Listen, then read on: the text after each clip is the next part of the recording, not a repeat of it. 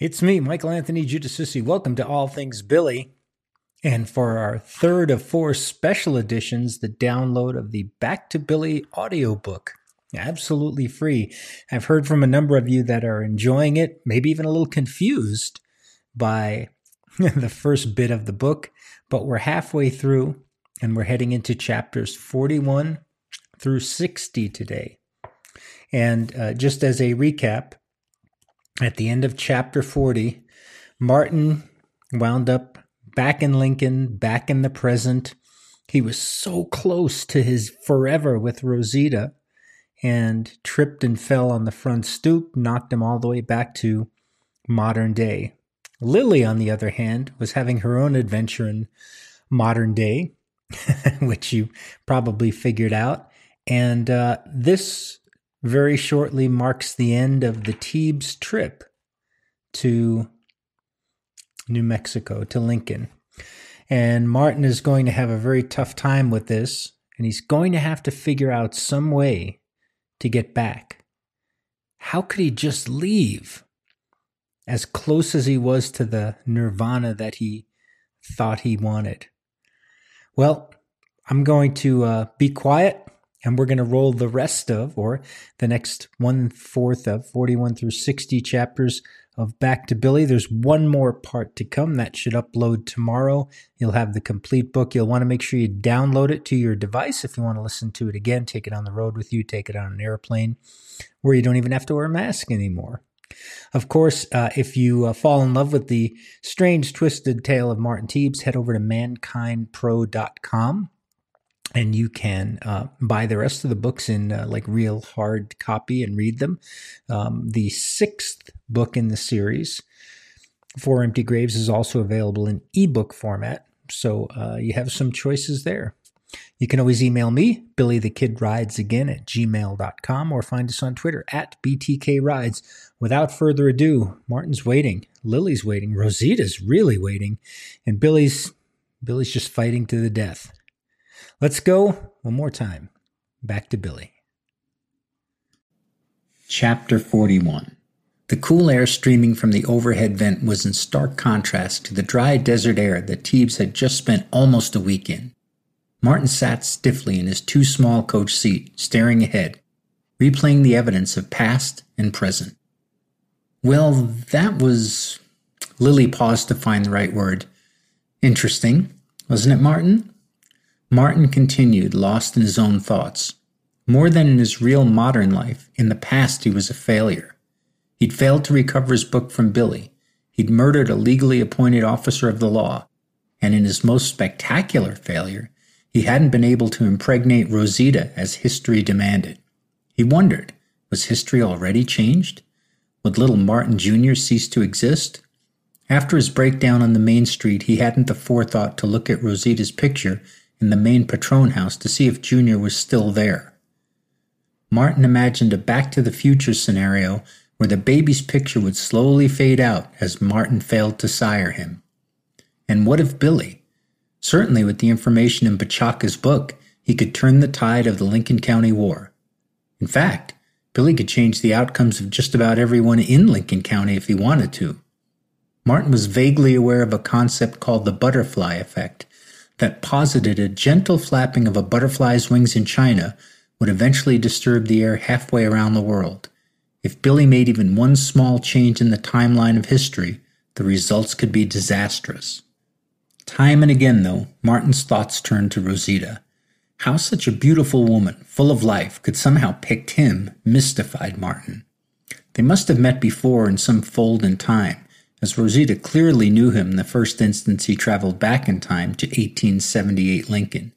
In fact, everybody knew Martin, so he surmised that he had a much longer history in New Mexico than just 2 visits. If so, he wondered, why wasn't a Martin Teebs in the history books? All of the familiar names were in every single book he bought about the kid and the war. Scurlock, Folliard, French, Bowdry, Bonney, and more. No Teebs, not even once. Unable to solve the puzzle at the moment, Martin was at least warmed by the fact that he was sure, somehow, to have another visit to his new friends and love. There had to be some other point in time he was inserted into in order to meet and befriend Billy and to win Rosita's heart. He closed his eyes and let the cool air shower his forehead. In the twilight moments just before nodding off, he felt Rosita's hand slide under his. With a jolt, his eyes shot wide open, and he turned his head expectantly to his right, only to see the hand belong not to Rosita, but to his wife, Lily. His wife, he reminded himself firmly. The woman he married. I'm sorry, hon, did I wake you? Lily asked. Martin shook the century-old cobwebs from his brain before replying, No, I was just thinking of our trip. How nice of a time we had.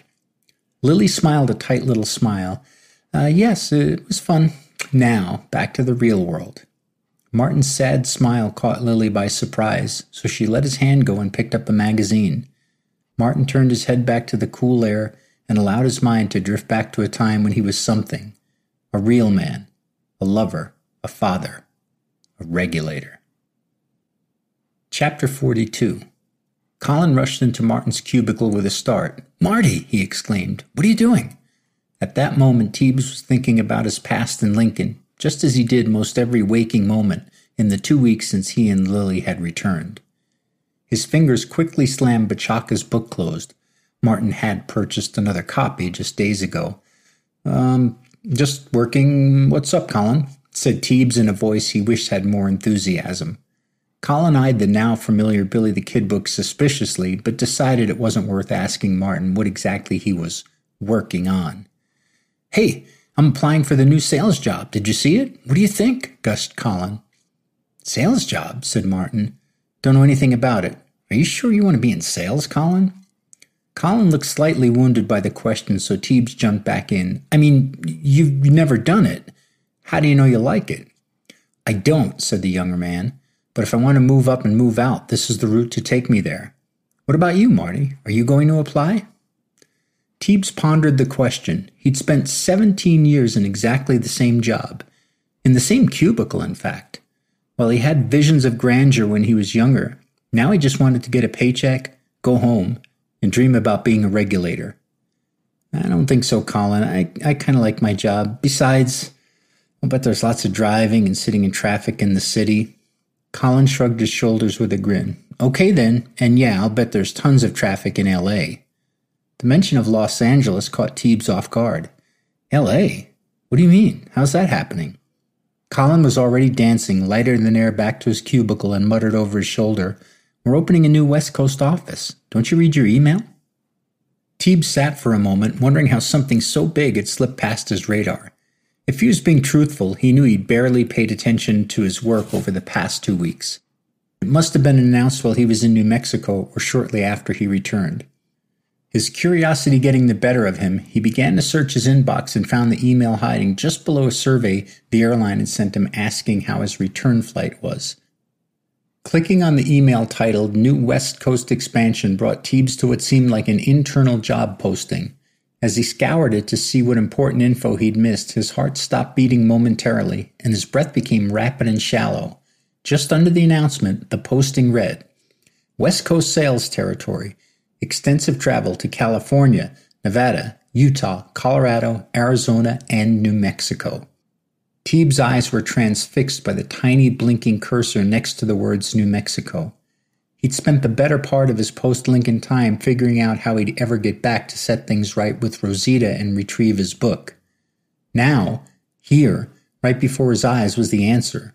A sales trip that included New Mexico even once a month would allow him to fix the past and maybe his future. If the job demanded monthly trips, well, Martin could only imagine the possibilities. Sales, huh? He mused. While Martin had never sold a thing in his life, he'd gotten pretty good at negotiating for the players he wanted on his fantasy football team. If he could talk Colin out of Patrick Mahomes, he must have some powers of persuasion, he reasoned. Colin, Teebs muttered. What if he applied for the job and got it over his young friend? Colin seemed so excited by the prospect of a new job that Teebs couldn't bear to take it away from him. Colin had asked him if he was going to apply, however, so he must have at least entertained the thought that the two friends might compete for one job. Teebs looked out into the bullpen and saw Colin's head bobbing up and down, clearly excitedly talking to someone, probably about his upcoming interview. Realizing he had no better prospects to ever get back to New Mexico, Teebs quickly typed out an email to the human resources manager expressing his interest in the job and his confidence that he could be the best darn salesperson the company had ever seen. With a final glance at Colin, he hit the send key, opened Bachaka's book, and sighed with exhaustion, having just done more work in 5 minutes than he'd done in the past 2 weeks. Chapter 43. Lil! Lil! Yelled Martin as he stampeded through the front door. With eyes alight and a menacing smile on his face, Martin could have been delivering good news or reenacting The Shining. Talking to someone on the phone, Lily saw the look of excitement on her husband's face. Faith, let me go. Martin's home and he looks like he wants to talk. Yeah, I'll call you next week. Bye, hon, said Lily as she gently replaced the phone. Okay, big boy, where's the fire? She said in good humor. Lil, you're not going to believe what I did, gushed Martin, unable to control himself. My company is opening a new office and they need a salesperson. I applied for the job. If a regular-sized feather had had a tiny baby feather and you cut that baby feather in half, it would have been enough to knock Lily Teebs over and place her flat on her back. In 17 years, not once did Martin ever express any interest in climbing the corporate ladder. She practically had to twist his arm to go and ask for his annual cost of living raise. To her, he seemed to be happily mired in mediocrity and would never change. The news, to say the least, was stunning. Sales, Martin? She questioned. Is that really what you want to do? Martin's face took on a look of hurt, and Lily realized that she wasn't exactly being encouraging. I mean, sales, yeah. I could see that. Wow, to say I'm proud of you would be an understatement, said Lily. Thanks, Lil.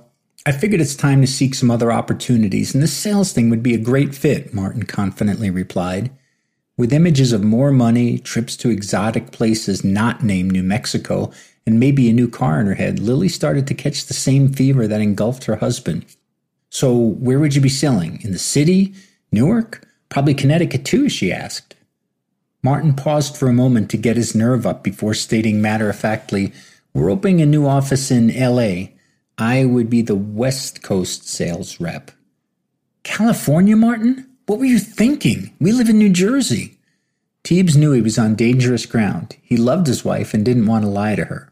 Before speaking, he estimated just how much he could bend the truth. Oh, well, most of these sales are probably over the phone or the internet or something, he lied.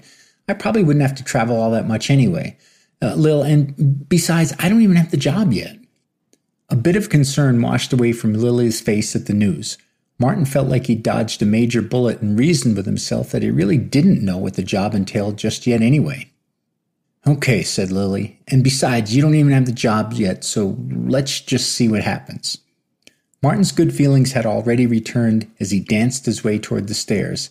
That's the magic word, Lil. Yet, he exclaimed as he headed upstairs to dress down for dinner. Chapter 44. So, Martin, you've been with us for 17 years, said Randall Talbot, and all in the same job.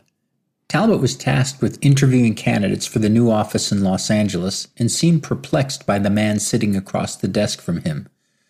That's rather unusual, he said, and paused before adding, We don't generally have anyone who stays in the same job for more than a few years. Sensing he might be failing the interview before it even got started, Martin reached for anything that would explain his near permanence in Cubicle 31 over the past 17 years. Well, sir, he began, I love this company. In all the years I've been here, I just haven't found anything else that really fits me, Martin quickly added. Until this sales job, of course. Talbot looked warily at the big man, trying to figure out what possibly motivated him to apply for a job on the other side of the country. You know, Martin, this job requires a lot of travel. L.A., Sacramento, Denver, Phoenix. You sure you're up for all of that? Somewhere in the back of Martin's mind, the wind blew a cloud of dust down Lincoln's main street. Through the dust strode Rosita, breasts heaving, hips swaying, biting her lip in hunger for the man she loved. Martin, exclaimed Talbot, shaking Teebs from his daydream. Did you hear what I said? Oh, yes, sir. Sorry, sir. Martin was embarrassed, but at least glad that Talbot wasn't able to read his thoughts. Sir, I love the West. I've been there, sir. In fact, in a way, I'm still there. Do you know what I mean, Mr. Talbot? Talbot hadn't the slightest damn idea what Martin Teebs was talking about and didn't pretend to. He looked over the rim of his glasses at Martin and wondered if the big man could sell ice water to a man dying of thirst. He asked a few more perfunctory questions that Martin gave very predictable answers to. Talbot had enough information to go on, so he moved to end the interview as quickly as possible. "Thanks for coming in, Martin," said Talbot, quickly rising and shoving his hand toward Teebs. "We'll, let you know." Teebs took the hint, and after a much too enthusiastic handshake, he started for the door. At the very last moment, some inner fire prompted him to turn around and state, "I'm ready. I'm ready for this job, and I'm ready to make this company a lot of money, sir." To emphasize his point, Teebs threw both thumbs in the air and cocked his head to the side while smiling at Talbot. Talbot, lost on how to respond, reluctantly raised a single thumb and gave Teebs a rueful smile. With a shake of his head, he dismissed the big man. "Well, that went pretty good," Teebs thought to himself as he settled into cubicle 31. He saw Colin bounding his way. "Well, how'd it go? Did you get the job, Marty?" asked Colin. Teebs, still in the throes of post-interview analysis, said, "Well, no, not yet. They still have interviews to do." Forcing the issue, Colin replied, "Yeah, but you're going to get it, right? You think so?" "Easy now, Colin. There's some tough competition, including you," offered Teebs. "Oh, no. I pulled my hat out of the ring, Marty. I'm not interviewing for the job," said Colin.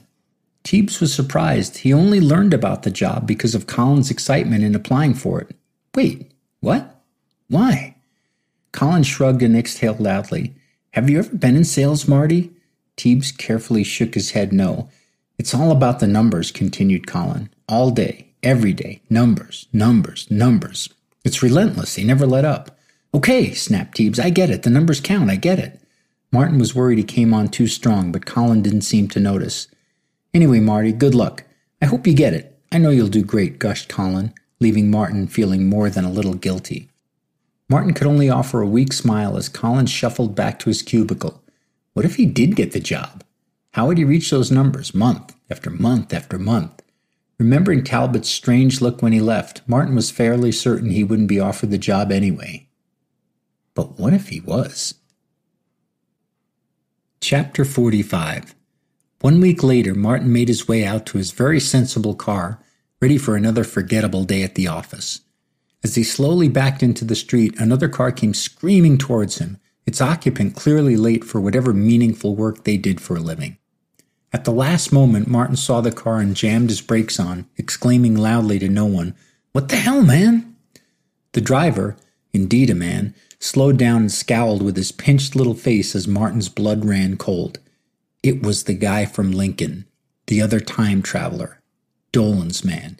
He was sure of it. The man reached over to manually roll down the non-powered windows on his aged sedan and sneered at Martin. "What's your problem, baby wipe?" Temporarily silenced by what he thought might be an insult, he finally regained his composure and responded, "What's your problem? It's 25 miles an hour around here." The man laughed a derisive laugh and attempted to spit out the window at Martin, but the product only made it as far as the door sash, splashing down the side of his car. Shaking his head in disgust, Martin spoke again. "Get out of the way. I've got to get to work." With that, the man revved his engine and took off like a rocket down the street. Not to be outdone, Martin floored it and took off after him. Both cars flew well above the speed limit as they approached the school zone. With the bright yellow 15-mile-per-hour sign blinking, the race continued, albeit at a much slower pace. Pulling up next to his rival, Martin yelled, "What the hell is your problem?" To which the man quickly responded, "I've got no problem, shortcake, but you have a big one. Me." Martin was tempted to kick the cruise control up to 16 miles an hour, but the thought of a speeding ticket and rising insurance costs kept him in check. Both men wove their cars back and forth as if they were warming up their tires for the start of a NASCAR race. Just as they exited the school zone, they came upon a red light. The men, rivals now, in present and past, faced each other, neither seeming to want to talk about the very obvious elephant in the room. "Listen, just stay the hell away from my—" Martin paused as he wasn't sure what to call the regulators in Rosita. "My friends, if you know what's good for you." "Friends? That's rich. Those worthless losers found the right guy when they took up with you," sneered Farber. Incensed at the insult to his newly found friends, Martin revved his engine in anger. Farber responded in kind with the distinct clicking of the valves, as is likely to happen to a 20-year-old sedan with over 200,000 miles. "Best thing you can do, Twinkie," said Farber, "is to stay away from me, because I am your worst nightmare." Teebs looked over at the faded paint on Martin's car, the spittle dripping down the passenger door, the sure-to-be members-only jacket he was wearing, and the pilling on his worn-out khakis, and muttered, "Well, I can't argue that." Just then the light turned green and Farber nailed the accelerator, making a quick left turn away from Teebs. In his haste and anger, Martin also stomped on the pedal, running right into the bumper of the Chief of Police of Waldwick, New Jersey. Chapter 46. Lil, I did it, Lil! I got the job!" yelled Martin as he bounded through the door that night. Not getting any response, he rushed into the kitchen, which was lit up as if Lily might be nearby. Lil? Asked Martin, but the house offered no response. Deciding she must be upstairs, Martin trotted up the staircase and almost strode right by the extra bedroom, lit only by the light of Lily's laptop screen. "Lil, I got the job," said Martin as he bounded through the door. Lily, lost in whatever she was doing on the computer, was shocked by Martin's sudden appearance and slammed the laptop screen down quickly as she composed herself. "What? What did you say, Martin?" "Lil, I got the job. The sales job. I'm the new West Coast account manager." Martin's excited tone told Lily she needed to completely snap back to reality so she could show some support for her husband. "Really?" she asked. "You really got it?" Lily's tone was a bit too incredulous, and it registered on Martin's face. Just as he was about to speak his disappointment, she quickly cut back in. I mean, of course you got it. Wow, that's incredible, Martin. I'm so proud of you." Martin's confidence was restored, and he smiled a very satisfied smile. "Yep," he said. "I leave for training next week. A whole week in the L.A. office." He then remembered that Lily had warned him about the amount of travel, so he felt it important to add, "That's okay, isn't it, Lil?" Reasoning that with recent developments it might not be so bad for Martin to be out of the house for a week, she enthusiastically replied, "Sure. I mean, if you're going to be this big salesman, you need the training. I'll be fine here, hon." "Super. I'm going to get changed. And hey, how about this? Martin Teebs, salesman extraordinaire, will make you dinner tonight," offered Martin as condolence that Lily would be all alone and probably lonely for the following week. Lily smiled and gave him 2 thumbs up as Martin scooted out of the room. Processing the turn of events her life had just taken, she opened up the laptop and looked at the blinking chat box.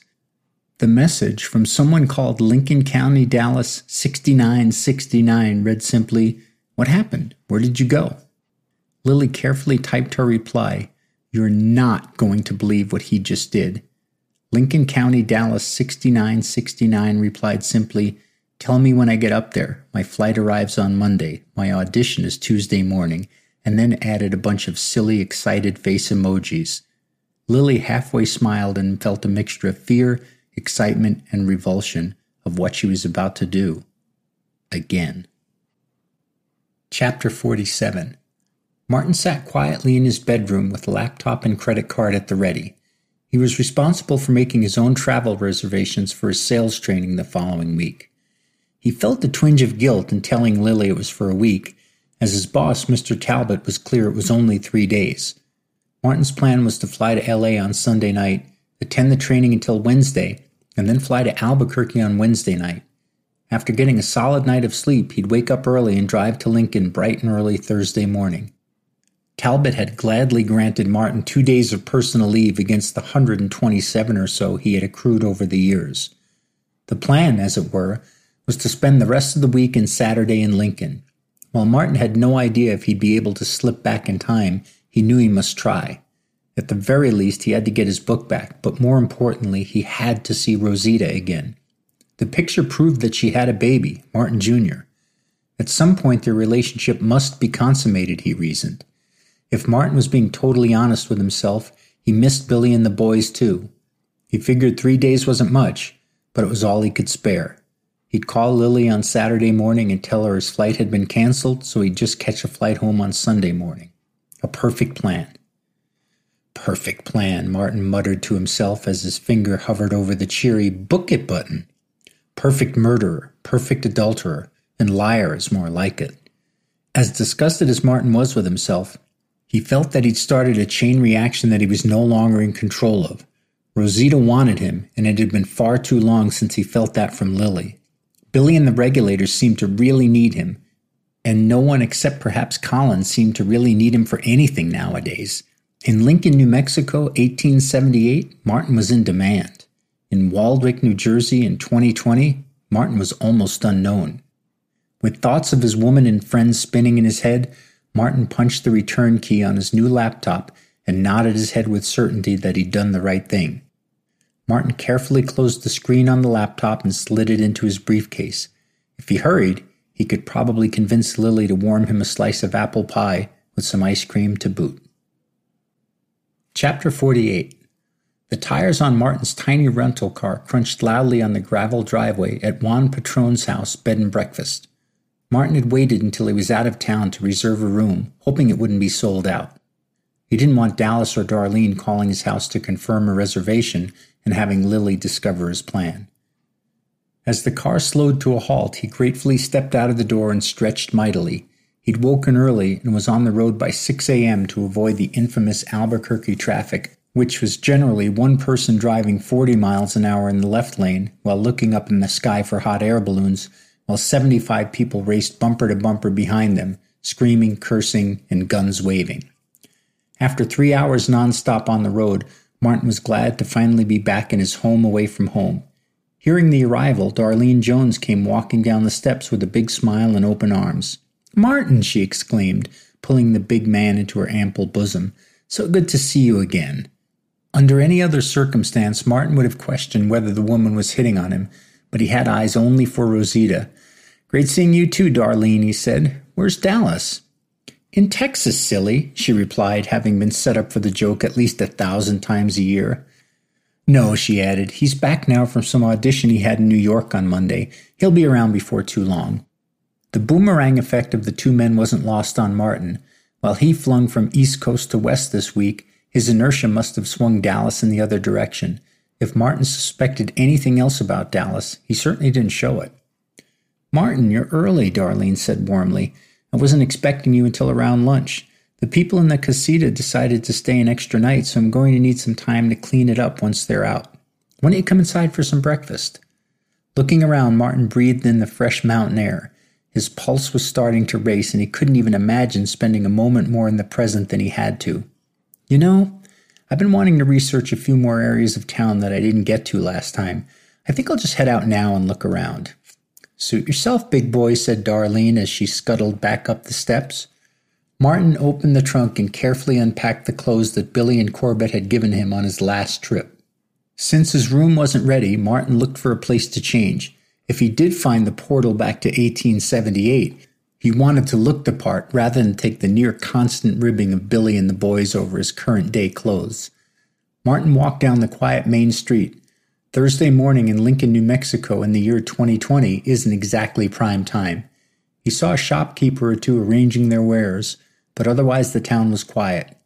He approached the Torreon with hopes that the door would be open so he could slip inside and change clothes, but was greeted with a padlock and a "Do Not Enter" sign.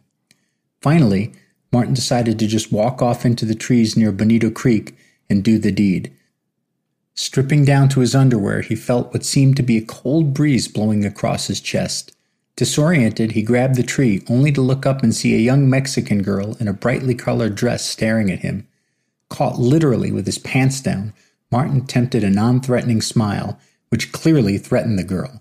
She let out a shrill scream and ran toward the road as Martin quickly pulled on his wool pants along with shirt and vest and tossed his hat on for good measure. As he hurried away from the spot where the girl would surely bring an incensed father, Martin realized that the cool breeze had blown him all the way back to 1878. The dust-covered main street was mostly quiet, but unmistakably not designed for tractor-trailers. He was back in Lincoln. He had arrived. Chapter 49. Without weapons and not knowing what had transpired since his last departure, Martin thought it prudent to stay mostly out of sight. He moved from building to building, carefully on the lookout for any Dolan men. While the town was clearly alive, There didn't seem to be any inkling of the raging Lincoln County War. In fact, the town seemed downright peaceful. Thinking his services as a regulator weren't currently needed, Martin made his way to Rosita's house. Climbing the 2 steps to the wooden porch, Martin slowly knocked on the door, almost breathless at the prospect of seeing Lincoln's most beautiful woman. Martin closed his eyes, and when he opened them, he was greeted by the cold barrel of a Winchester protruding from the door. "Hey, hey, hey, don't shoot," he yelled. In a flash, the barrel disappeared and the door swung open.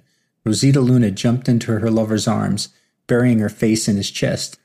"Martin, Martin, you are back, mi amor," gushed Rosita, her excitement at seeing Martin somehow even greater than his at seeing her. Their lips, once separated by over a century, now separated by mere inches, met hungrily as they kissed deeply. Martin swung her around on the porch before gently placing her down and guiding her inside. "Where have you been, Martin? I've missed you so, so much, my love," asked Rosita. Unsure of how to answer with any sort of believability, Martin simply replied, "I told you I would be back. I told you we belong together." Rosita sighed the way only a woman in love can as she beamed at the big man. "What's with the rifle answering the door, by the way?" Martin wanted to know. "Oh, I thought you were that Farder or Farber or whatever that bastardo's name is. He came by here looking for you, telling me you're not coming back, telling me you're married and I should find a real man," said Rosita. Martin was incensed at the thought of anyone even coming near Rosita, and he reasoned that Farber must be the name of his drag race rival, as well as the New Jersey t-shirt wearing member of Dolan's mob. "Did he hurt you?" Martin demanded, wringing his hands as if on Farber's neck. "No, Martin. Bilito was in town and chased him. I think that little farter might have wet his pants a little bit," laughed Rosita. Martin calmed slightly, knowing that his friend Billy would watch over his woman when he wasn't there. His friend. Billy the Kid, Martin thought. How in the hell did that happen? Even in his wildest dreams, he never imagined any of this, whatever this was. "Say, where is Billy? I haven't seen any of the guys out there," asked Martin. Almost as if on cue, there was a sharp rap on the window pane, startling Teebs. He looked out to see Billy and Doc on horseback, waving for him to come out. Teebs pushed open the window. "Hey, button up, lover boy," laughed Billy as Doc looked on with a smile. "Hey, guys, good to see you. What's up?" asked the big man. "We've got some important decision to make, Teebsy," said Doc. "We need a ride out for Patricio. Come on, and bring your guns." Martin looked over at Rosita, whose concern was genuine and written all over her face. She clasped her hands firmly but said nothing. Martin breathed in heavily the way you do when you're about to do something you've got to do, but probably shouldn't. "All right, guys, give me just a minute to get ready," he said. "Hey, Teebsy," shouted Billy. "Don't worry none about Rosita. We got someone watching over her. She'll be just fine, my friend." Martin put his hat on, strapped on his gun belt, and walked over to Rosita, who appeared to be on the verge of tears. "It'll be all right," he said as he kissed her gently. She reached her fingers up to stroke his face, knowing she could not keep him. "Go, do this thing," she said. "Then come back to me." Martin picked up his Winchester and walked out the door, where Doc held the reins to a horse already saddled for him. Not even knowing how he knew how to ride a horse, Teeb slung his leg over the saddle, and the 3 men spurred their mounts to the east, out of Lincoln, heading for San Patricio. Chapter 50. That evening, the regulators, some of whom Martin had never met, although they seemed to know him, sat around a campfire in the hills above Patricio. With them was a slim man with a large oriental mustache and a starched white shirt that seemed well out of place in the current environs. Martin quickly came to realize this was Alexander McSween, a partner of Tunstall's and the heir apparent to his army. The men talked back and forth with some small arguments breaking out from time to time until Doc called the men to order. "Listen up," he said. "We've been chased out of Lincoln. Dolan and his boys ride the street without a care in the world. They'll tell anyone who'll listen we're yellow. Alex is living up here like some kind of rat, and they're setting up shop in John's store right now."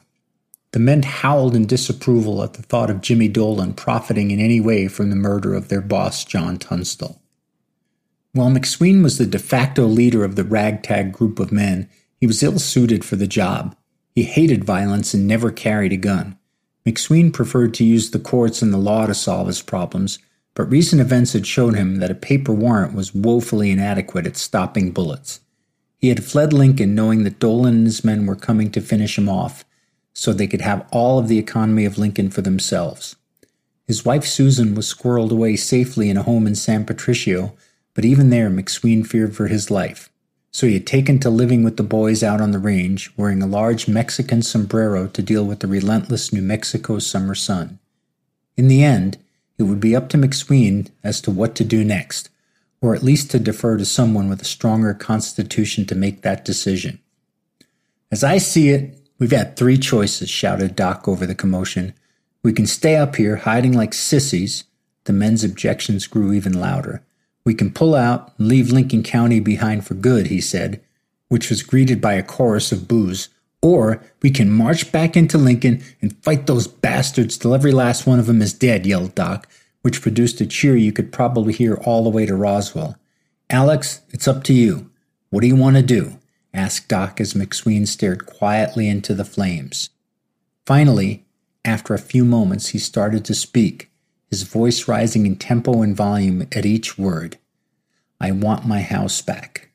I want my wife back. And I want my life back. If they want to fight, let's give them one," screamed McSween to a cacophony of cheers, yells, and finally gunshots as the men declared their allegiance to McSween and their appetite to once and for all avenge the death of one John Henry Tunstall. Somewhere in the background, away from the flames, Martin sat quietly rubbing the stock of his rifle. He'd read all the books and he'd seen the movies. He knew it was July, and he knew it was coming. The 5-day Battle of Lincoln was about to commence, and the war would be coming to a swift and deadly conclusion. He thought about the many comments he'd read on the Billy the Kid message boards about how the war would have turned out differently if just one of the keyboard heroes had been allowed to participate. They expounded on tactics that would have turned the tide of the battle in the regulators' favor. They surmised that they could have won the war and vanquished the House of Murphy to a historical footnote, if only given one chance. Martin thought about Billy and about Bachaka's book. Surely Billy would have scanned the pages to find out how the battle unfolded. He must already know what fate McSween would face. Would this be the history-changing, defining moment when Martin's careless act of leaving his book in the past would actually change it? He glanced over to the young man whose back was to Martin. The firelight flickered, illuminating his silhouette. Martin saw the protruding ears and sloping shoulders, just like in the famous tintype, yet this Billy was a mere few feet away from him. What drove this young outlaw to act as he did? Hell, thought Martin, what drove him to care at all about Martin Teebs? They had so little in common, it was almost as if they were a different species. Billy was fun, jovial, full of life. His confidence was on display every time he opened his mouth. He seemed to fear dying not at all, yet had an incredible zest for life at the same time. Everything Billy was, Martin was not. Perhaps this was a classic case of opposites attracting, reasoned Martin. His mind twisted and turned, trying to make sense of the coming fight. If Billy did indeed intend to change the course of history, it would have to be now, he thought. What good would it be to have a book of your own future and not use it to save your friends? His head swooning, Martin turned off all such thoughts, fearing they might get him killed from the lack of attention to the task at hand. He vainly wished for his new company iPhone so that he could log on to the message boards and let the digital regulators know he was about to participate in the infamous 5-day battle. Had he been able to, he knew he'd instantaneously get 15 comments telling him exactly what he should do and why he should do it, all conflicting with one another. Internet experts were many, but common sense among them was in short supply. He looked around the fire at the real regulators, real men who would fight and die for a cause they believed in. Martin suddenly felt very alone among the throngs of well-armed men. He wasn't really a regulator, just some modern-day schmo who somehow happened upon them. He smiled slightly, imagining that the keyboard warriors would be pissing their pants if they were in his place. The thought calmed him as he prepared for war.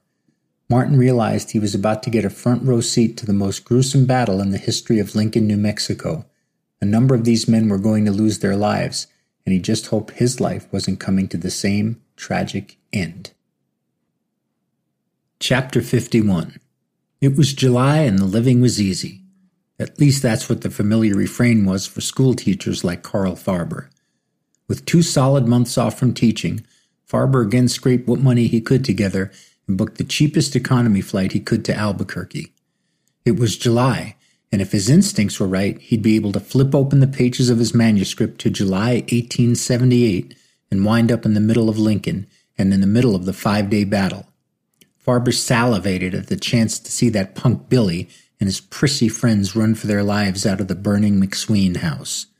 He was even hopeful he might find a way to get in on the action. While his motives were simply to expose Billy for the coward he was, Farber wasn't completely against changing history. As his plane descended toward Albuquerque, he let the cool air wash over his receding hairline and blow his thoughts south toward the capital of Lincoln County.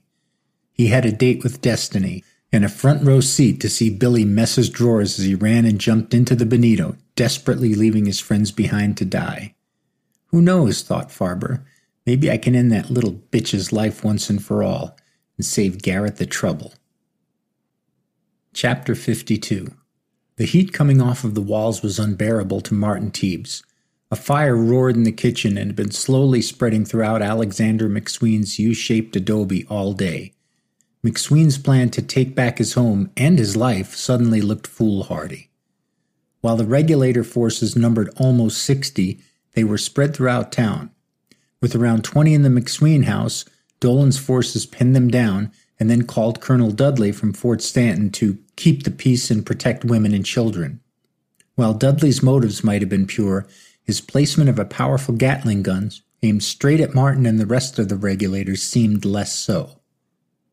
Early in the day, 3 men had made their way up from the Bonito and after a number of tries finally lit the kitchen of McSween's home on fire. Martin saw them retreating and was shocked to see none other than Carl Farber among them. Once Farber reached the tree line, he looked back, spied Martin, and flipped him the middle finger as he smiled malevolently. While Martin would have welcomed the opportunity to put a bullet in his rival, getting too close to the window might invite Dudley to rain hell from the Gatling gun upon the men in the house. With his mind swimming at the possibility of death, losing Rosita, and or burning alive, Martin could only truly focus on one thing. 5 days, he fumed to himself. I've been in here for 5 days. Arriving on Thursday and storming Lincoln on Friday morning with Billy and the boys, Teebs understood the gravity of his situation. It was now Tuesday. He surely lost his job. Lily would have an all-points bulletin out for him, and the detectives would easily track that he flew not to Newark, New Jersey after his sales training, but to Albuquerque, New Mexico. Nice friggin' work, Martin, he chastised himself again. Killed a man, lost your job, cheated on your wife, lost that damn book, and now you're going to roast like a Thanksgiving turkey. Nice damn job. McSween had been sitting silently in the corner, accepting that this would likely be his last day on Earth. He couldn't help noticing the big man next to him, seeming to come unhinged, wildly talking and gesticulating to himself. As a Christian, he figured he should at least provide what little comfort he could. Hey, Martin. It is Martin, right? Asked McSween gently. Teebs snapped his head around, having almost forgotten that there were 20 other souls about to perish who could care less that he'd gotten a free bump to the mid-sized car at the airport. Huh? Yeah, Martin Teebs, replied Martin. Listen, Martin, I appreciate you and all the guys coming back here. To be honest, this is a little more than I expected to happen, said McSween. As he absorbed the understatement of the year, Martin looked around at the glum faces. All glum except for Billy, who was excitedly gesturing to Doc, smiling his crooked smile the entire time. What's he so excited about? Dying? Asked Martin as he gestured toward the young man. McSween couldn't come up with an answer as he thought of dying and leaving his wife Susan behind, and it was too much to bear. A few tears began to drop from the lawyer's eyes, making Martin feel bad for bringing it up. Billy strode up to Teebs and McSween and crouched down between the two men. Hey, Teebsy, said Billy as he patted Martin heartily on the back. You remember when you said you was willing to die with me? Martin did indeed remember that conversation, but was hoping he never had to pay off on the promise. Yeah, he ventured slowly and carefully. Well, you might just get your chance today, laughed the young outlaw. We's making a break for it as soon as it gets dark. Get your balls up, Teebsy. And Alex, you're coming too. Do whatever you want with your balls. Billy's joke made him laugh so hard he started to tear up as well, but for reasons far removed from McSween's. As Billy scooted away, Martin pondered his book. Clearly, Billy had not intervened in history yet. Everything about the 5-day battle had played out exactly as history said it would, save for the fact that he and Farber were apparently there. Since neither a Martin Teebs nor Carl Farber appeared in any historical text of the Lincoln County War, Martin was less sure of what became of either of them. He looked sadly upon McSween, knowing that the man's fate had already been sealed. Martin only wished to be well clear of the house when McSween made his fateful pronouncement that he would never surrender. "All right, listen up," yelled Doc over the crackling flames. "When the sun gets out of sight, we're breaking out. We go out the back door, cross the yard, and get your ass to the Benito right quick, or they might shoot it off you." Billy, always appreciative of a good joke, or a bad one, laughed heartily again. "Yeah, Doc," the boy yelled over the murmurs of the others. "Let's get on out so we can get us a hot supper in Patricio. If we don't, we'll be the hot supper." Against the overwhelming odds they would all die, Billy couldn't help but laugh again at his own joke. With the sun finally dropping in the western sky, the men lined up in groups of 2 or 3. Always in the lead, regardless of whether he was the leader, Billy was willing to go first and draw the fire of Dudley and Dolan's boys. Martin and McSween stood last in line, with the flames now licking their boot tips. It was as if the fires of hell themselves had come to claim the men, and McSween carried a worried look. Finally, Doc gave the signal, and Billy and 2 of the men went fast and hard to the wall of the yard and over it into the Benito Creek. Nary a shot was fired, and Martin perked up. Perhaps the plan would work. Even without his trusty book, Teebs knew that McSween would die, but there was no book written about his own history, so the outcome wasn't at all certain. Doc and his men went next, again making it over the wall and into the creek. As the line inched forward, McSween's face became a terror, and he pulled Martin close. Just before the Teebs group was going to make a run, McSween leaned in close. "Martin, I'm going to give myself up. Fight this in the courts. You should too. At least we'll be alive," implored McSween. Remembering the woodcut picture in one of his books of McSween being cut down in a hail of bullets, Martin tried to choose the right words to dissuade Alex from his plan. Maybe let's go with plan number 1. What you say, Alex?" said Teebs. McSween quickly shook his head. No, this is better. You have to trust me, Martin. This is going to work out just fine. Follow my lead." The confidence with which McSween spoke disarmed Martin. He reasoned that in history he hadn't been in Lincoln, yet here he was. So things can change. Maybe Alex's plan would work. Maybe he should just follow his lead and see if he could find some other way to have Lily crucify him back in present day. As he played out on the possibilities, young Harvey Morris yelled out, "Let's go!" and ran quickly into the backyard. Without a thought, Martin and McSween followed just as a huge fireball erupted from the house, lighting up the backyard and all of its inhabitants. Dolan's men fired wildly into the crowd, dropping 2 men right at Teebs' feet. Young Morris laid near his boot, a gaping hole in his head where his right eye used to be. In the melee, Martin fully expected a .45 slug to put him out of his misery in both present and future, but none came. After a few seconds, McSween threw up his hands and yelled, "I am McSween, and I shall surrender." As if by magic, the shooting stopped. The quiet only broken by the sound of flames consuming what was left of the adobe and the soft groans of the dying Morris. Caught unaware, Martin slowly raised his hands too, as McSween slowly craned his neck around to the big man. With a maniacal smile way too big for the situation, McSween, perhaps losing his grip on reality, whispered to Martin, "Watch this." Turning his head back toward the street, he gave Martin one last glistening side-eye and loudly proclaimed, "I shall never surrender. Get him, Martin!" The volley of gunfire that erupted must surely have matched that of Pickett's charge, as McSween was hit at least 7 times. His body spun around from the impact to face Teebs, who looked horrified as the dying man fell into his arms. With a strange look of disappointment on his face, his eyes implored Teebs to lean in as he said in his dying breath, "Martin, you really suck at this." More gunfire ranged from the street as Teebs used McSween's body as a human shield to get to the wall. Throwing the lawyer down in the spot where they would ultimately mark his grave alongside that of Tunstall, he slid over the wall and tumbled quickly into the creek. The sounds of flagging gunfire, flames, and cheers rang in his ears as he ran to the east to find Billy and the boys. Chapter 53. What was left of the regulators sat around a huge campfire in the hills above San Patricio. It was late, or maybe it was early the next morning, but no one could seem to tell. The men were dirty, hungry, bloody, and furious about McSween's murder. As Doc tried to get the men to quiet down so they could discuss what to do next, Martin made his way to the fire. His shirt was covered in Alex's blood, and he was muddy from slogging through the creek. Luckily, Billy had sent a few of the boys back to help whoever else made it out of the house and get a mount to get the hell out of Lincoln. While Martin had been a first-hand witness to Brady's execution and had himself blown out the brains of Matthews all the way to Tularosa, he'd never been as up close and personal to death as he was with McSween. Despite Alex's odd choice of strategy, Martin still felt bad he didn't perform better when the heat was on. "Come on, Teebsy. Sit right here at the fire," urged Billy. Teebs sighed heavily and stepped between Doc and Billy, settling down on a log. "This man right here," said Billy, clapping Teebs on the back, "is a real warrior.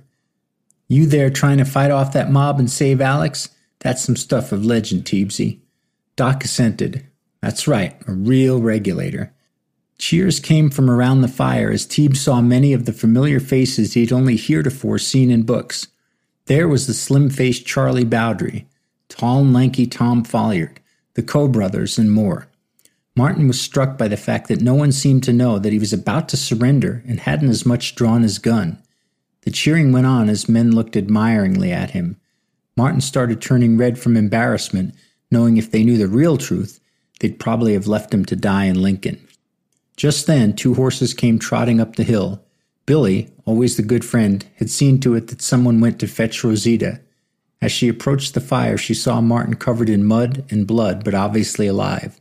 She let out a slight gasp and quickly slid from the horse, running into Martin's arms. "Martin! Oh, Martin, you are alive!" she cried and sobbed into his shirt. "I was so worried when I saw Mr. McSween surrender, and when you put your hands up—" Before she could finish, Martin whisked her away from the regulators with a loud, "Whoa, I'm fine," knowing she was about to spill the secret that wasn't going to ingratiate him with his friends. He quickly pulled her toward a large tree where he carefully sat her down. The men quickly lost interest in the spectacle and went back to their discussion. Only Billy gave one last, long, questioning glance back. "Oh, Martin, you are safe. I was so scared you would be dead," she sniffed through her tears. Martin wrapped his arms tightly around this woman that for some reason had grown to love him.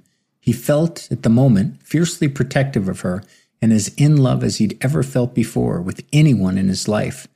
"I'm fine, Rosita, I'm fine," he gently replied as he stroked a wisp of hair from her face. "No more fighting, please, Martin," the raven-haired beauty asked. "Mr. McSween is dead. There's nothing more to fight for, see?" While Martin knew from history she was right, he also knew he was living in some slightly altered version of history. He wanted to be truthful with Rosita, but he wasn't sure he could. Finally, he decided that while the fighting might go on somehow, he wanted to be done with it. He'd tasted enough bloodshed and death to last a lifetime, as well as the one he was living in over a century in the future. "No more fighting, my love," he said. "I just want to stay with you." "Oh, Martin, this makes me so happy. Now we can live here together, see? Forever, por siempre," she whispered softly into the night. For once, Martin didn't have to choose his words. This felt right. This was the man he always imagined he could be. He offered, "Yes, Rosita, there's nothing more in the world that I would like to do." His words seemed to melt Rosita as she turned into him, and their lips greeted in a long, deep kiss. He felt an insistence in her movements that he hadn't felt before. She pushed him firmly back against the tree and deftly removed his gun belt. Somewhere in the back of Martin's brain he remembered Lily, but she seemed another world and another lifetime away. Rosita tugged at the buttons on Martin's pants as he slid his hands under her skirt and up to her thighs. Rosita let out a soft moan as she slid higher on her lover's body and allowed him to lose himself inside of her. As they consummated their love, Martin Teebs officially became an adulterer, almost 100 years before he was even born. Chapter 54. The rising sun cut through whatever meager shade the tree limbs provided, waking Martin from a very sound sleep. He stiffly moved his neck from side to side to get his bearings and immediately looked for Rosita. There was no sign of her, nor was there any sign of the regulators. For that matter, there was no sign of a campfire, logs to sit on, whiskey bottles, or anything else that might prove to him he was even in the same place as he fell asleep. Martin groaned as he willed himself up from the dirt. Everything around him looked the same, yet different. His mind was having trouble understanding what had happened until he heard the unmistakable sound of a jake brake on a tractor-trailer roaring up US 70. He was back, and he was gone, all at the same time. A heavy weight hung on Martin's heart as he only wished he could somehow will himself back in time to be with Rosita. Billy and the boys had stopped making fun of him and now saw him as one of their own. In Lincoln, 1878, he was someone, a person to be reckoned with, a man in love, and a man that just might have impregnated the woman who yearned only to be with him. Martin sighed and began walking down toward the road. Having lost yet another day to the past, he realized that aside from an all-points bulletin, Lily most likely had a private detective looking for him too. He wondered if Mr. Talbot would even listen to any explanation of why he never returned to work. He vaguely crafted a tale where he hit his head at the B&B and was lost in a fog of amnesia for a few days. But the story was so lame he'd be embarrassed to tell it. Walking to the road, Martin simply decided he was going to have to take his medicine. Lily would get the house, Martin would have some crappy one-bedroom apartment. He'd at least have time with his books and movies to really immerse himself in the past. Maybe he could find a way to get back to 1878 and to Rosita. While he tried to cheer himself up with chipper thoughts, deep down Martin knew his life was about to implode. Catching another truck roaring down the highway, Martin stuck out his thumb, and to his surprise, the truck stopped. The driver looked at his clothes and his blood-stained shirt warily, but smiled with the one good tooth he had left and told Martin to hop in. Making their way to Lincoln, Martin asked to be dropped by the side of the road near the old cemetery. There'd be no one around at this time of morning, and he hoped, at least that his modern-day clothes were near to the tree where he left them. Mr. One-Tooth gave him a wave and nod and blasted Martin with a jet-black stream of diesel smoke as he made his way west. Trekking to where he remembered his clothes being, he searched only for a few moments before finding them, in much better shape than he assumed they would be after sitting in the elements for 6 days. Martin quickly dressed and began walking toward the Patron house to answer the many questions he knew would be waiting for him. As his sneakers crunched on the gravel driveway, Darlene came flitting out of the house, waving at him insistently. Her breasts threatened to escape the flimsy bond of her tank top with each bounding step. "Here we go, Martin," he said to himself. "Martin! Hey, there you are," came the warm greeting from his hostess. "That group left before breakfast, so I just cleaned up real quick and put your bag in the casita." Stunned and not understanding what was happening, Martin could only manage a befuddled, "Huh?" to Darlene. "Your stuff, it's in the casita, hun. You can go ahead and settle in," said Darlene. Martin swung his head from side to side, still trying to find out where the hidden camera must be. "What day is this?" he asked carefully. "Martin, have you been working too hard? Maybe that sales job is too much for you," joked Darlene. "Why, it's Thursday, dear. You've got about an hour to relax before lunch is ready, okay?"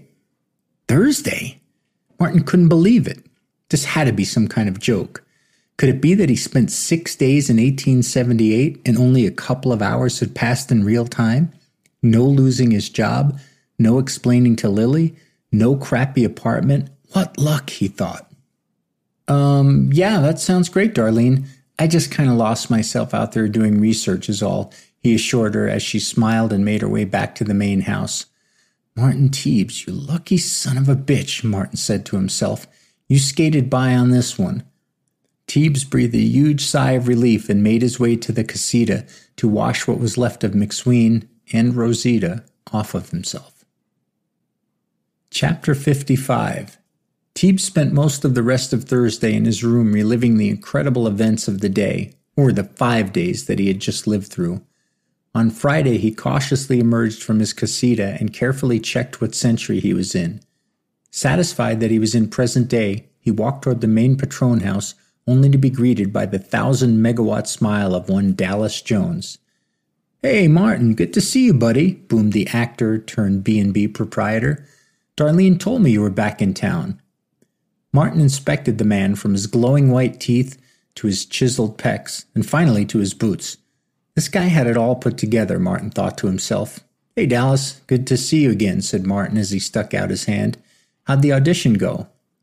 Temporarily surprised that Martin knew he had been back east, Dallas recovered enough to answer, "It was a guest role on some soap opera thing. I'm not sure I'll get it, but I should know in a few days." "So just in and out of New York then?" asked Martin genuinely. Yep, replied Dallas. "There was a lot of in and out, for sure." Dallas seemed to laugh way too hard at his own joke, but Martin didn't comprehend why. He looked carefully at his host, trying to figure out how to, or even if to, continue this conversation. Never one to let a silent moment exist, Dallas piped right back up. "So, what brought you back? You missed me, didn't you?" joked Dallas. Sure, kind of." "Well, I did miss Lincoln," replied Teebs, not wanting to hurt the man's feelings, and not entirely sure the question had been a joke. "Hey, Dallas, can I ask you something?" "Sure, hombre, shoot." "Did you ever feel like out of place? I mean, were you ever in a place that was fine, but suddenly it didn't feel fine anymore? And then there's this other place that's new to you, but you feel right at home. Is this making any sense at all?" asked Martin. Dallas studied Martin's face, making sure the big man was actually talking about a geographic place and not something like, perhaps, Lily? "Sure do," came the reply. "When Darlene and I moved out here from L.A., it was after us only spending a few days in Lincoln. We just fell in love with the place and the people and decided this felt more like home than Cali ever did." Martin digested the visions of Dallas cruising around in his Porsche on Mulholland Drive while his teeth outshone the sun. "Yeah, I guess something just drew me here. Once I got here, I felt like I'd been here for 100 years, said Teebs, partly to Dallas, but mostly to himself. "Well, our door is always open to you, Martin. Next time, bring Lily too, huh?" said Dallas as he popped Martin lightly on the shoulder and bounded into the house. Martin's current desire didn't have anything to do with Lily, however. His clean and clear memory from just the day before was of making love to Rosita, and it throbbed at his brain. He wondered if she was already pregnant, as they'd only done it that one time. They must have had more time together, since Martin had spent 10 years trying to get Lily pregnant with no good result. Lily, his wife. The thought pushed into his brain and demanded Rosita move aside temporarily. What was he doing? He had just committed adultery with a woman who was born well over 100 years before his wife. He couldn't seem to make sense of that fact and wondered if he was truly guilty of any infraction. Martin and Lily started out with a good, solid marriage, but time and tide had chipped away at the romance. Martin knew he was mostly to blame. His recent parole from this 17-year sentence in a bare cubicle only highlighted the fact that he was far from a go-getter and probably wasn't the type of man that Lily hoped he'd be. Lily was in a league, or perhaps even two, above Martin as well. Beautiful, smart, driven, those qualities made Martin want to be a better man when they were younger, but recently made him feel he'd never measure up, so what would even be the use in trying? Kids? Sure, at some point they both wanted kids, but as their 30s faded into their 40s, it was too late. They both decided while sitting around the dining table one evening that it was time to give up the ghost. Neither of them wanted to bring up a screaming newborn into the quiet they'd created in their home. Martin for sure didn't want to be a 60-something-year-old dad using his walker with tennis balls on the leg to attend his son's high school graduation. So the rule of the day during the very infrequent lovemaking sessions they had was that condoms would always be used, just in case. Martin sometimes felt angry at the little foil packs, thinking that if he and Lily hadn't gotten pregnant by now, it was surely not going to happen, no matter what. Still, he went along because on most things he felt Lily was right. Even if she wasn't, she could usually force Martin into making the decisions that she wanted, the trip to Lincoln excluded. Kids, he thought. At this very moment, in a fold in time 140 or so years away, Rosita Luna might be carrying Martin Jr. He'd seen the picture, so he knew it was true. A son, thought Martin, and a junior to boot. The thought of the boy was almost as exciting as the thought of bedding down with Rosita again. Before he knew it, something in Martin's crotch stirred and prompted him to get up. With a deep sigh, he walked into town, hoping to find some reliable portal back to 1878. He knew Rosita would be waiting for him, and he knew that he liked that idea. Hour after hour passed as Martin walked around buildings, bumped into trees, quickly turned around to see if he could spin himself back in time, but all to no avail. By 2 p.m. he had to admit that he was hungry and started trudging back toward Patron's. Along the way he decided that he'd had enough action for one trip. He'd call the airline and see if he could fly home tomorrow, which would save him the lie of telling Lily his non-existent flight had been canceled. A sense of calm came over him in indescribable fashion. Somehow, Martin knew he'd be back in Lincoln, and they would once again see Rosita. He knew now that 1878 wasn't going anywhere, and that he should spend some time shoring up his marriage before he went any further and weakened it. He walked up the stairs and into his casita, picked up the phone, and booked himself on the first flight back to Newark the next morning. Chapter 56. The Albuquerque Sunport was bustling on this early July Saturday morning. While Teebs expected a quiet hour or two before his flight boarded, he was thrust into a whirlwind of crowds, crying babies, service dogs, and restaurants serving basically everything with something called green chili on top. As he made his way to the gate, he looked in vain for an empty seat. People were lying on the floor and standing against the wall. Just as he was about to give up, an Asian couple grabbed their bags, realizing they were at the wrong gate, as their flight had called the final boarding call. Settling heavily down in the now warm seat, Martin didn't notice someone else making their way down the aisle to claim the other one. He looked up and couldn't help himself. "Oh no," he said to a smiling Carl Farber. You? You have to sit here? Go sit somewhere else, would you?" Farber grinned an idiotic grin before saying, "Hey, Pop-Tart, fancy seeing you here." Martin fumed as Farber adjusted himself in the chair. Now he was stuck for an hour next to his arch-enemy, and wondered whether to argue with him or try the silent treatment. Farber didn't wait to find out Martin's next move. "Hey, do your armpits get cold from the draft when you're standing with your hands up next to that dumb lawyer?" teased Farber. Incensed, Martin fired back in an angry whisper. "What the hell is wrong with you? Men died out there. You think this is funny?" "Hey," replied Farber, "I didn't change history. I just watched it go down. Just like that lawyer." Farber laughed mightily at the joke as Martin stewed. Finally, Teebs decided he'd rather stand than sit next to the vile piece of crap he judged Farber to be. As he began to gather his things, Farber grabbed his arm. Hey, wait, I'm just kidding. Come on. We don't have to be enemies here, too, do we?" Teebs glared at Farber and at the completely full seating area and decided he had no choice but to coexist for an hour. "So, Twinkledink, how are you liking old Lincoln?" asked Farber. "Twinkledink? Are these even insults? Where do you get these things?" asked Teebs with enough condescension that it put Farber on guard. "I'm a high school history teacher," shot back Farber. "I hear the kids all day. I guess I just picked up a few, okay? Mr. Rogers?" Teebs mouthed the words Mr. Rogers and shook his head. He was almost feeling sorry that, at least in a battle of words, Farber would very likely fall quicker than McSween did. The thought that he could certainly beat Farber at something abated his anger just a bit. There was one burning question that Martin was dying to ask Farber. Being as they were probably the only two people at the Sunport that were traveling back and forth in time, Martin decided it might be now or never. "Hey, can I ask you a question?" he said cautiously. "Sure, doggy style, no doubt, doggy style," came the satisfied reply from Farber. Teebs was exasperated how unlikable the man was. "Not that, you moron," Martin barked at him. Farber looked slightly wounded, offering, "Okay, what then?" "How do you Teebs hesitated because the question sounded so stupid. "Go back in time. Like, how does it work for you?"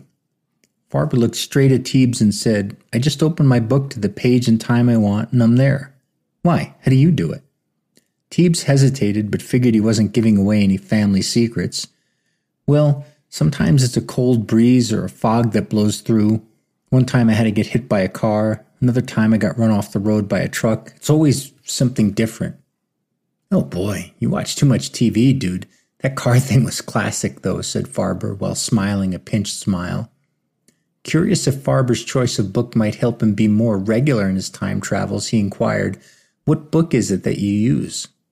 Farber reached into his bag and hauled out a copy of the manuscript. He tossed it heavily on Teeb's lap. When Martin read the title, he exploded. "Coward of Lincoln County? Are you kidding me? You're writing this piece of shit?" demanded Teebs. "I'm setting the record straight, so yeah, read it and weep, TikTok," smirked Farber.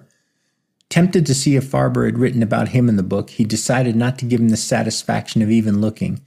"Billy's more of a man at 18 years old than you are at, what, 80? said Martin as he threw the manuscript and the insult back in Farber's lap. "Oh, screw you, Porcupine.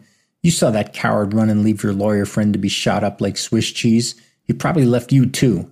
Face it, he's a coward, and you're a fool for following him," exclaimed Farber. Martin stood in silence for a few moments and finally spoke. "Let me know when your book comes out. I'll buy a few copies to wipe my ass with." Farber shoved the manuscript back in his bag, wondering if the verbal gunfight would continue. Teeb spied a child getting up and walking away from a seat nearby. "Go, there," he said. "Get the hell away from me. And stay the hell away from my friends." Farber began to form a response, but people were starting to look at the two men arguing, and he decided to end today's match, calling it a draw. With a last parting look at Martin, he dragged his bags over next to a very large woman eating a green chili burrito. Farber only hoped they wouldn't be seated together when the burrito made its inevitable exit later in that day. Chapter 57. Lily was pleasantly surprised to see Martin a few hours sooner than expected. If she was suspicious of his travel or what he'd done, she certainly didn't show it, planting a deep, wet kiss on him as he walked in the door. "Hey, babe," she exclaimed as she hugged the big man tightly. "How was the trip?" Martin, taken aback at a show of affection from Lily he hadn't seen in a decade, cautiously shot back, "It was good, learned a lot. I think I'll like this sales thing." Lily held him for a moment longer before letting him go with a big smile. "My big, sexy salesman," she purred. "It's so good to have you back." Martin's brain attempted to make sense of this new improved Lily. Why is she so revved up, he wondered. What had he missed that turned the clock back on their stale marriage? Before he could even consider asking how her week was, she blurted out, "I made your favorite, pot roast. It's a welcome home to my new executive." Lily gave Martin one more hug, and he suddenly felt very dirty. The fact that he had sex with another woman just 2 days ago left him feeling like he should shower and maybe burn his clothes. His guilt washed over him like an ocean wave, so he quickly extricated himself and told Lily, "I'm going to shower up, hun, that airplane area, When's dinner?" "You've got 30 minutes, Tiger. Don't keep Mama waiting," she said as she slapped Martin solidly on the ass and smiled on her way out of the room. A week ago, most people barely noticed Martin, no matter how big the crowd. Now suddenly he seemed in demand by women both past and present. First Rosita and now Lily. Hell, thought Martin, he could probably get Darlene Jones now with his newfound gravitas if he wanted. This must be what movie stars feel like, he thought. The turn of fate confused him and even scared him a little, but he decided the best course of action was just to go with it. The shower's warm water washed any thoughts of Rosita away, at least temporarily. With visions of pot roast and fingerling potatoes dancing in his head, Martin Teebs dried off, dressed, and descended the stairs to dine with his newly turned-on wife. Chapter 58. Full of pot roast, potatoes, and cherry pie, Martin dressed for bed in his sensible pajamas. Lily had retired to the ensuite 30 minutes prior, most likely for a bath, reasoned Martin. The day had been long, and he plopped heavily into bed, his eyes heavy but his mind racing. His duel with Farber only solidified his disdain for the man. Martin hated the fact that Farber could also travel in time, and seemingly without all the machinations that Martin had to try in order to escape the present. He also hated the book. Martin knew Billy had his faults, but one of them most certainly wasn't being a coward. Billy stood tall and brave in the face of danger. If he was guilty of anything, it was of being a teenager who let his whim and whimsy be dictated by hormones in whichever way the wind blew that day. Thoughts of Rosita entered Martin's mind, but he quickly pushed them away. He couldn't be here lying next to Lily tonight, thinking about his lover from the past. It felt like cheating. Martin ruefully smiled to himself that merely thinking about Rosita felt like cheating, while he had no such reservations lying under a tree and making love to her just a few days ago. Just as Martin was about to give himself a mental lashing, the bathroom door swung open. Out poured Lily in a black lace teddy with thigh-high stockings and the highest heels Martin had ever seen in his house. "Oh my," whispered Martin. "Hey, big boy," teased Lily, as she traced her fingers around both of her ample breasts. Still shocked, Martin couldn't help musing, "Would you look at that?" Lily clearly had gotten the reaction she wanted. Martin's mouth hung slightly open, and his eyes seemed glazed but transfixed on her body. "Yes, look at that," she said, pointing to one breast. "And look at this," she said, pointing to the other. Martin was suddenly finding it hard to breathe. His pulse was racing, and he had to take a few deep breaths to slow it down. "And," Lily continued, "when you're done with those, you can look at this," she murmured, pointing at the dark triangle of lace that greeted the tops of the insides of both of her thighs. This was a Lily that Martin hadn't known in years. In fact, Martin quickly scanned his mental memory banks and decided he'd never known this Lily at all. The closest thing to a wild time he could remember was the quickie they had in college, while Lily stood leaning against her faded pale blue sedan in a Burger Chief parking lot. Martin just stared, wondering if this was really happening. Luckily, Lily cut his wait short by turning off the lamp and climbing on top of the big man in their king-sized bed. The swish of sheets and clothes made for pleasant background music as Lily's breathy whispers and Martin's groans began to build. Suddenly, the light snapped on, Martin's face in a ball of confusion. Was it over? What did he do wrong? Lily leaned over and pulled out the nightstand drawer, deftly plucking a gold-foiled condom from the box inside of it. Martin's face began to fall, thinking that this one time he might be allowed to perform au naturel. "This time, every time. Remember, Martin?" said the now sensible Lily that Martin had grown to know and like. "We're too old for kids," she said, handing him the condom with a firm nod of her head. As much as he resented the tiny latex raincoat for ruining his fun, he grabbed it quickly and put it on before his excitement faded. Satisfied that the action could resume, Lily leaned forward and kissed Martin heavily, dragging her breast across his face as she reached to turn the lamp off. Darkness and pleasure enveloping them, they each drifted off to their own little mental world. In Martin's mind, and behind his closed eyes, this was Rosita rocking her hips on top of him. He could practically smell the unique smells of Lincoln as he responded in kind. He grabbed her arms and pulled himself deeper into her.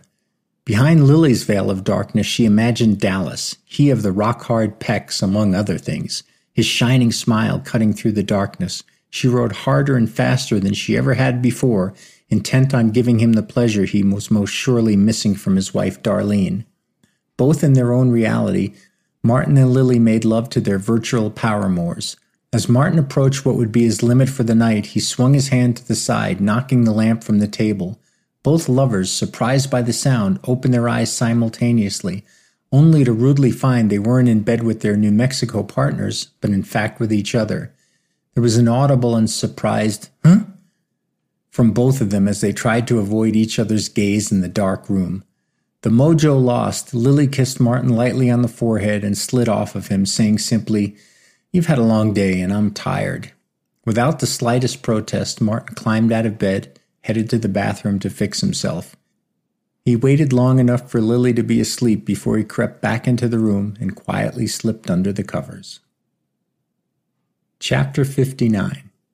It was Monday morning and Martin was back on the job, his new job, from his old cubicle.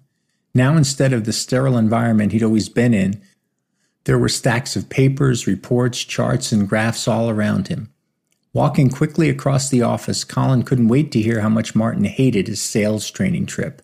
"Marty," said the chipper Colin, "how was the trip?" After everything that had happened in the past few weeks, Martin was glad to see and talk to Colin. He represented a simpler time in life when Farber didn't exist. He hadn't killed his sheriff's deputy, and he wasn't cheating on his wife. He studied the tall, lanky young man, trying to determine if he'd have been any good as a regulator. Colin was always good-natured, and his energy seemed to boost Martin during any of his dark periods. He was also a loyal friend, a fact which Martin both appreciated and felt guilty about due to his preoccupations with all things Billy in New Mexico. He looked at Colin's hands, baby soft and with nary a callus from any type of manual labor. Could he shoot, wondered Martin? He decided that shooting was a skill, one that somehow and somewhere Martin had learned, and as such Colin surely would be able to master as well. With Colin's wide eyes and good nature, Martin decided he could in fact be a regulator.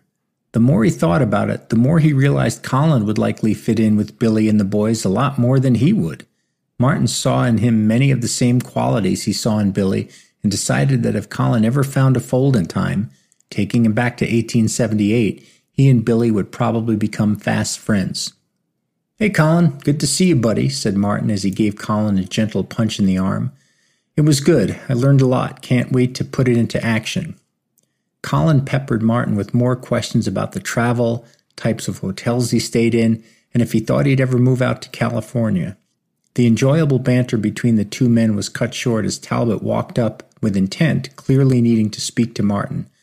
I'll get you those reports in a minute, Colin," said Martin, covering for his friend who walked quickly away. "Martin, I heard things went well in L.A. last week. Good job," said Talbot. Before Martin could even squeeze out a thank you, Talbot jumped back in and continued, "Listen, we got a problem with the Murphy account. I need you back out there next week. Take a few extra days and see some other prospects while you're there."